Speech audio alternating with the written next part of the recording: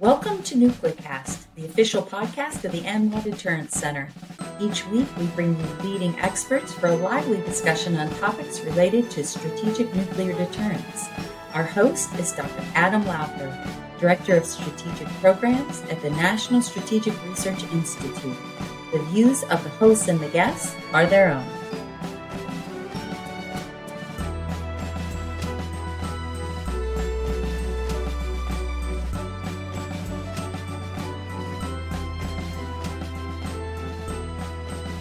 Welcome back to another exciting episode of NucleCast. Of course, I'm your host, Adam Lowther, and today we have a wonderful guest. Dr. Howard Hall is the director for the University of Tennessee Institute for Nuclear Security.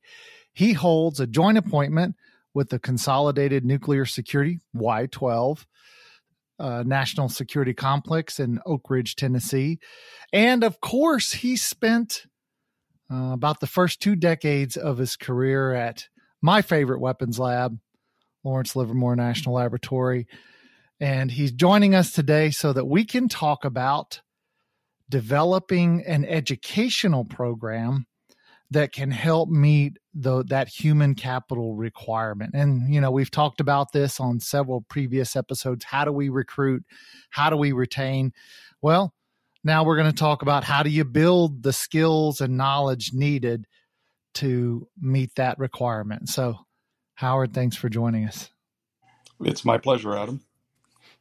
So you run a program and you left Livermore, you came to Tennessee, and this is actually a really hard podcast to do with you because I got my Ph.D. from the University of Alabama, which of course means I naturally hate you, everybody you work with, and all of the people that are Tennessee graduates. And I blame you for when Alabama was on probation a decade or so ago, before the Saban years.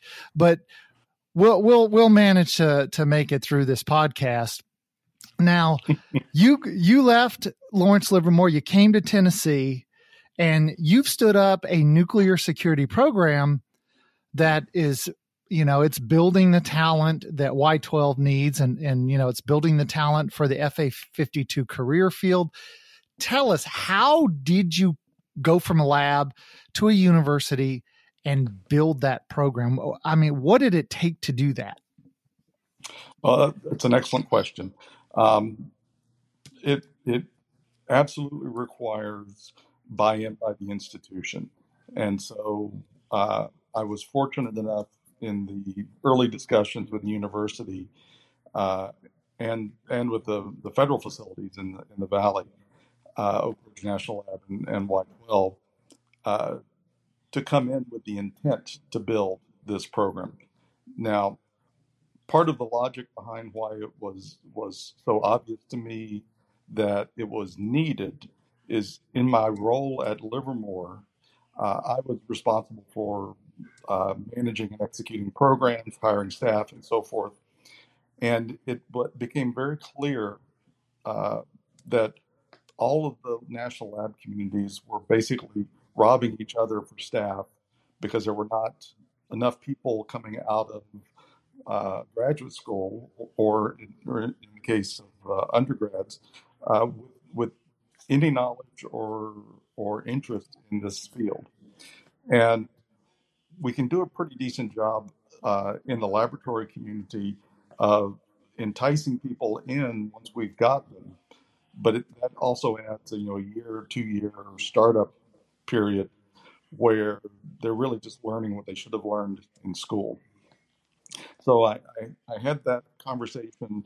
The university agreed to let me run with this. So before I even joined the faculty, I put together my first for a course outline for one of our core courses in the nuclear security curriculum. And then they've tolerated me ever since. So our curriculum is in the graduate program. We are looking at adding material, and we have added some component in the undergraduate curriculum. The undergraduate curriculum is actually a little harder to deal with because it's much more regulated than the graduate curriculum. But we've now put half a dozen or so courses. Uh, we have formed this campus-wide unit called the Institute for Nuclear Security, which allows us to reach outside of nuclear engineering and into other departments uh, in a sort of formal way, to bring in the skill sets and the coursework that we need, because it's not all just nuclear engineering.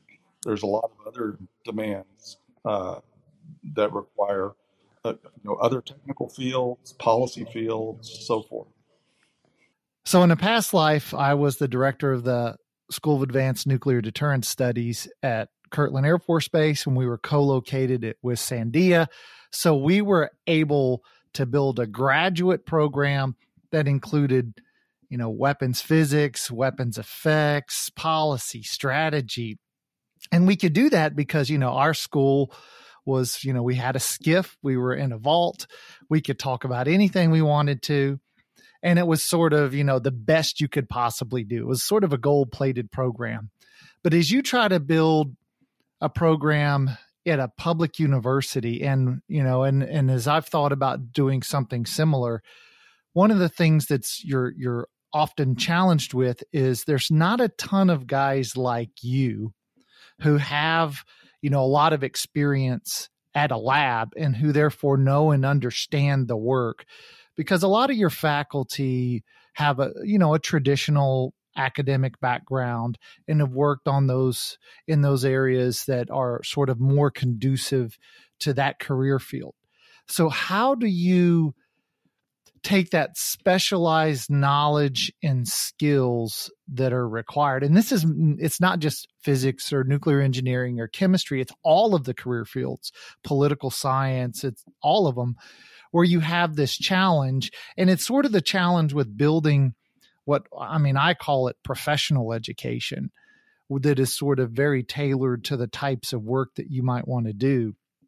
How do you sort of overcome the faculty challenge? We're brilliant people, smart people, capable people, but they don't necessarily have the experience and background in those fields that are going to be most useful to the labs. How do you get that component into the program?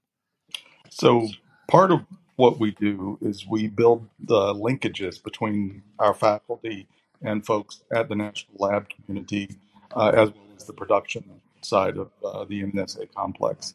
So we have folks who have come to join our faculty who spent time. For example, we have one gentleman who postdoced at Livermore. We have a couple of folks who are ex-nuclear Navy. So a lot of experience, particularly in the nuclear engineering field, is fairly broadly relevant to what we're doing. Certainly, when you get out of the more hardcore engineering, where that coupling with industry and government is strong, it becomes more of a challenge. We try to address that by, again, on a sort of person by person basis, building relationships between faculty and professionals at the either at Y12 or at ORNL or elsewhere. That certainly takes time, and it involves a fair bit of commitment on both the university side as well as the labs and plants. But when it works well. So let me give you an example. I mentioned the first curriculum I started while I was still in an airplane. That course is our nuclear engineering NE 530 class, which is nuclear security science and analysis. It's basically an introduction class to the concept of how do you secure nuclear material and nuclear technology to prevent it from its loss. And so we actually conduct that course, and we've done this. This will actually be our 15th year that we're teaching it, or 15th offering, I guess, of the class, uh, with Y12 personnel. And so our Y12 colleagues bring in not just people who have security, physical security or similar skill sets, but they also bring in folks like the Office of Secure Transport, who's responsible for moving materials. They bring in the vulnerability analysis team. Uh, they we bring in cyber. We bring in someone to talk about human reliability, and so it really helps to have that partnership that supplements things that you know we wouldn't necessarily have a full-time faculty member in any of those single areas. Uh, but with the help of the laboratory, it uh, it it really augments our capabilities. Plus, I think one of the really important things that our partners bring is they can tell students what it's like to really be doing the job. And so we've had a number of folks who, for example, in the NE 530 class, on any given weekend, they're probably somewhere else on the planet helping another country uh, test or improve their security programs. We've had people, for example, who we have an export control class uh, that we have taught with ONL. And the people who supported that are the people who support DOE's export control decision making. So again, you get a lot of ground truth into the curriculum, which I think is critical. Yeah, that's pretty exceptional. It's one of those things that, as I've looked around, because I did an analysis of all of the programs around the country that sort of offered these kinds of programs. And in particular, I was sort of looking at programs that were explained, how do you build a nuclear operator? For me as a career Air Force guy, I was like, how do I build a better nuclear Air Force officer? And there was really only one program that was sort of offered that kind of useful program. And you've got a lot of programs out there that they're often called, non-proliferation and disarmament. That's sort of a standard term for some of these specialized graduate degree programs. But for the people actually working in the field, the programs are limited. So what you're doing seems to be pretty exceptional. Are there other programs like the one that you've built that are out there? Maybe I just don't know about them, or have you guys built sort of a niche that, that's your space and you own it and nobody's replicated it? Well, there are certainly some other programs out there, and we partner with those folks quite often as well. Uh, there's a James Martin Center at the Monterey Institute, or whatever they're called now. I think they just changed their name. Um, that is more the sort of traditional non-proliferation arms control think tank that you were describing.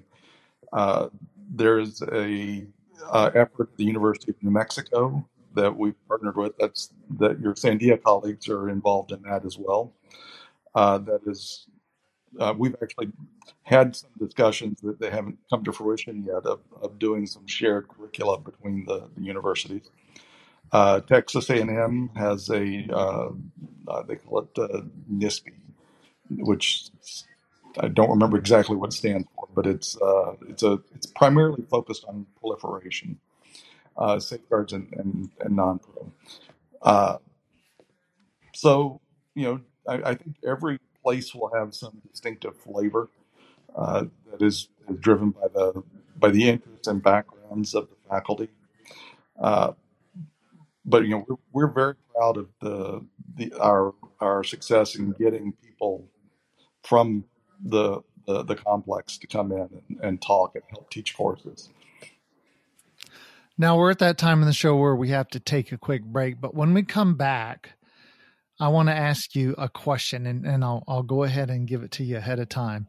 So as you think about what you would like to add to your program, what you may not have, but would be useful to have, When we come back, I want you to tell me what that is. You're listening to Nuclecast, and we'll be right back. This episode of Nuclecast is brought to you by the ANWA Deterrence Center, whose mission is to educate Americans about the nuclear enterprise and strategic deterrence.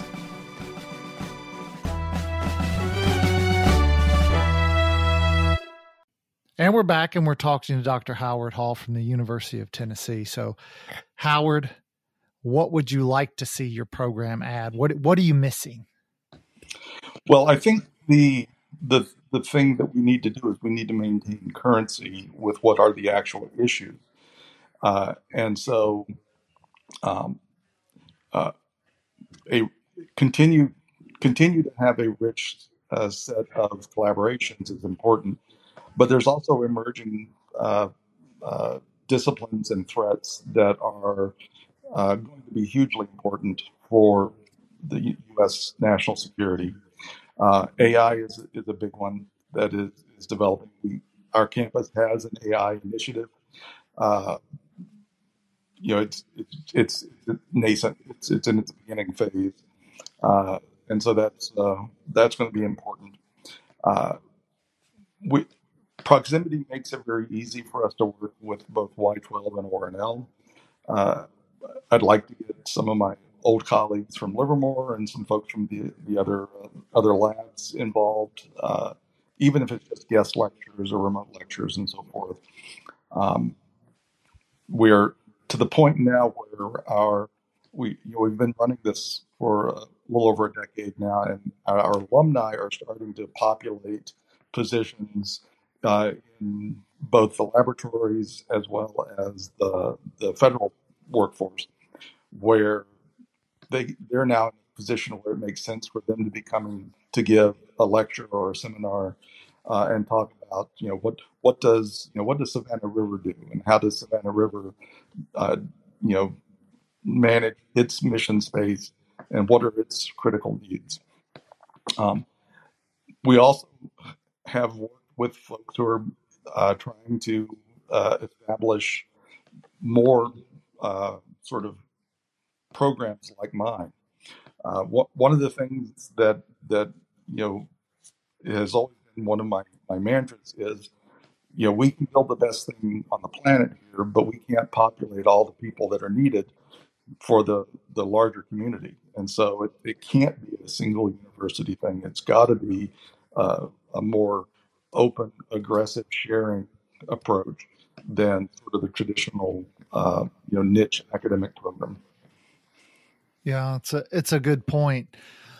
So if you could influence other universities, you've mentioned A&M and Monterey and a few other places. If you could influence other universities and you could sort of do whatever you wanted to do, you were this influential guru who people just, worshiped at, everything you said and did it. What would you have them do? What would you like to see? Do you have certain places you would like to? Do you want, Berkeley's always had a strong tie to Livermore. I mean, how many Berkeley graduates are filling roles at Livermore? So there's a strong tie there. Tennessee and Oak Ridge, there's a strong tie there. UNM, in New Mexico and Sandia have always had a strong tie. And, folks also make their way up to Los Alamos from UNM. But are there other things that you would like to see, other places, other types of programs? Sure. So I think again, proximity has its own value, but there is also I think a need for, particularly at the federal sponsor level, both civilian and military, to influence faculty the old-fashioned way by inviting them up to spend a sabbatical, maybe at Stratcom, or sabbatical at the Pentagon, or in the Forrestal Building, where the faculty come in and get to sort of support and participate in the actual mission, which really helps you understand then better what are the needs and what are the things that our curriculum needs to cover. Uh, and some of those are positives and negatives. What are not needed is also useful. So I mean, it's not unique to my program, but I think if we could build tighter links there at the sort of the main mission level. Uh, and it's going to be hard because getting breaking a faculty member free for a semester is not a trivial thing at a university. Uh, Getting them into a facility, particularly a facility that handles classified information, has its own burdens. Uh, and then probably the worst thing to do would be to do that, get the faculty member excited, engaged, and then let it die because eventually people will stop responding to it. So I think that would, I mean, if I were king for a day, I would focus on that sort of thing. Yeah, it's sort of a great point. I spent most of my career as a member of the faculty down at Maxwell Air Force Base and, with the Air Force. And I remember, I wanted to go to the National Security Council, was looking to try to be seconded up there. And even as a faculty member within the Department of Defense, it was quite challenging to make those things happen. And so I can empathize with the challenge that, we would have to take civilian faculty and send them to NNSA or send them to Stratcom, or because of the federal bureaucracy and the way the civilian personnel system works. It's not the most conducive, but you make a great point. It's certainly something that would be really beneficial to give those faculty some real experience that would, benefit both them and then benefit students and benefit the government for, having some interesting new ideas. And so that's certainly a good idea. Now, is there another sort of aspirational goal that you would have? Well, the other thing that sort of is a underlying theme in nuclear security is it's not just a U.S. problem, and so it is really a global problem. We've done quite a bit of work. Much of it was sponsored in the early days by the State Department, and now the NNSA is continuing to carry that ball to support the development of educational programs, particularly in the area of material and technology security globally. And so there's a network of educators that we are a charter member of that the IEA sort of hosts called the International Nuclear Security Educators Network. We work with INS, with other universities, many of the ones we just talked about here in the U.S., to figure out how to harvest best practices and curricula and recommendations that then can be taken globally. There are a wealth of challenges to do this because every country is in a different place, and then some countries are having little troubles like Ukraine, so it's kind of hard to do anything with Ukraine these days. And then some countries are not necessarily our friends, and they would view this with suspicion. But the outreach, because particularly in the event of an act of nuclear terrorism, it doesn't matter where it's at; it's going to be a disaster. And so, if we are highly confident that we can keep it out off of our shores, that's great for us, but it doesn't mean that an act of terrorism somewhere else wouldn't be devastating to the global economy and the global political order. Yeah, that's a good point. And you mentioned nuclear terrorism, and we did an interview with Garrett Herensack who is the president out at the Nevada National Security Site. And so, just out of curiosity, do you guys work with the guys out at NNSS, and is that part of your sort of network of folks that you're working with and potentially feeding your graduates to? We've done some work with them. It hasn't been as extensive as with the labs. Um, a lot of what NNSS does is provides hosting for experimental programs and things like that from the laboratory community. And so, we've had students who are working on programs through one of the labs, spending months at the test site because they were running experiments. Sure. And so it's a little bit of a different beast. Yeah. So now it's that time in the show. I didn't tell you this ahead of time, but I have a magic lamp. I'll pull my magic lamp out, and I have a genie named Bob.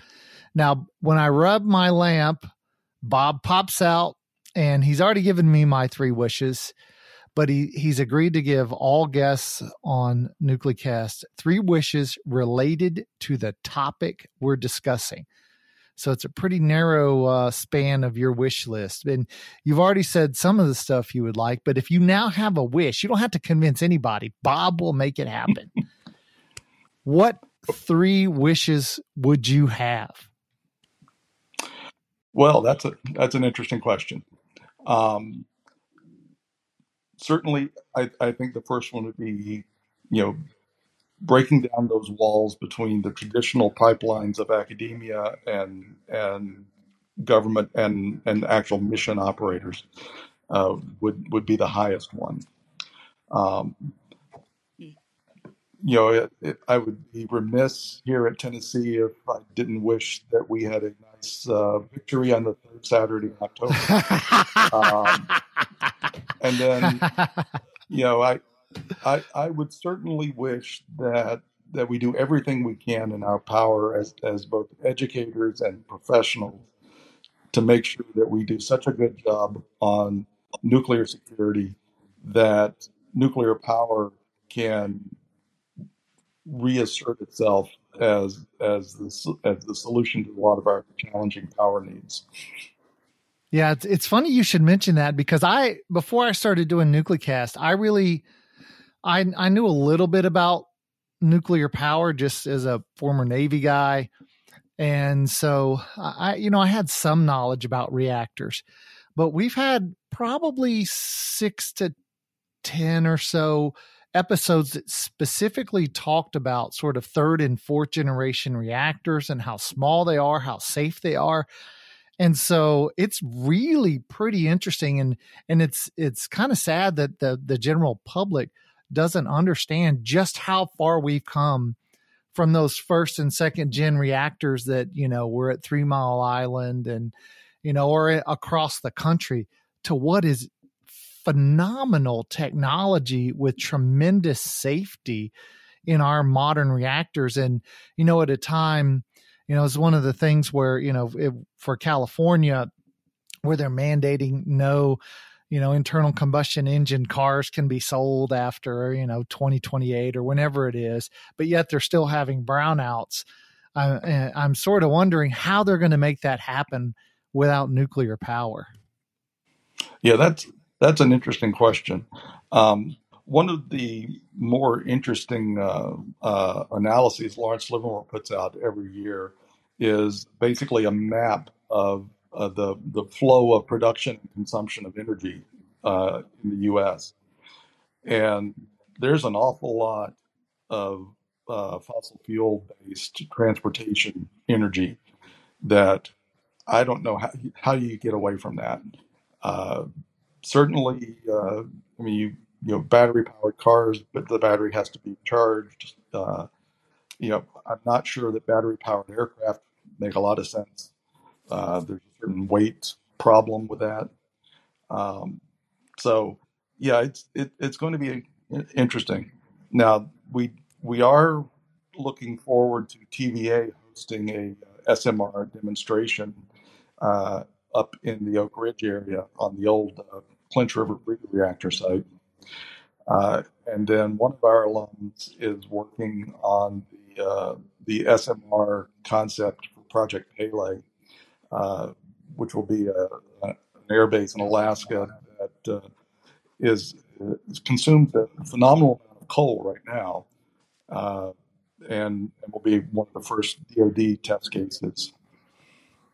Yeah, it'll be, this is perhaps one of the opportunities for the DoD to really sort of help kickstart and jump a technology that sort of struggled to find a home. And, with the challenge of building, I think we just had the first, new reactor under construction in 30 or 40 years. So, there was here recently, I read something, but I can't remember exactly what it was, or maybe it was the first approval, something to that effect. But there's so much that, for those who want to reduce consumption of fossil fuels, coal plants and stuff, nuclear is such a phenomenal option. I wish we could talk about it more. Well, I'll happily hook you up with the folks on our faculty who are in the SMR reactor physics world, and they'd love to chat with you too. Well, you've got a deal. We'll have it. So you, the listeners out there, know we're going to have another episode. This will be our topic. So stand by for that. It'll come soon. But for now, Howard, thanks for joining us. This was a great topic. I hate to say it, but Tennessee's doing something right. So I guess good on you. Thank you very much, Adam. So thanks for joining us. It was a pleasure. And thanks to you, the listeners, for joining us on this episode of NucleCast, and stay tuned for our next episode. Well, we just had that was a good interview. I know for some of you, discussing, graduate programs and universities might not be the most exciting topic. You might want to talk about nuclear reactors. You might want to talk about what the Russians or the Chinese are doing, but how we build that talent so that we can eventually beat these guys, or so that we can build, fourth and fifth generation reactors, so that we can, solve the electricity problem, that seems to be upon us or coming down the pipe.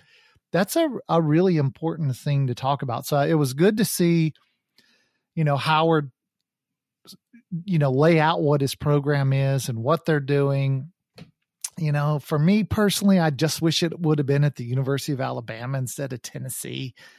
At least they're not LSU. That's the one saving grace. But, it was great to talk to Howard. It's a great program, and hopefully if you're in the market, give them a look and see if it might be the right one for you. This has been a production of the ANWA Deterrence Center. Our executive producer is Kimberly Charrington, and this episode has been engineered and mixed by David Grunthal. Follow the show on LinkedIn, Facebook, and Twitter at NucleCast. Listen, follow, and review the show on Spotify, Apple Podcasts, Amazon Music, or wherever you listen to your favorite podcasts.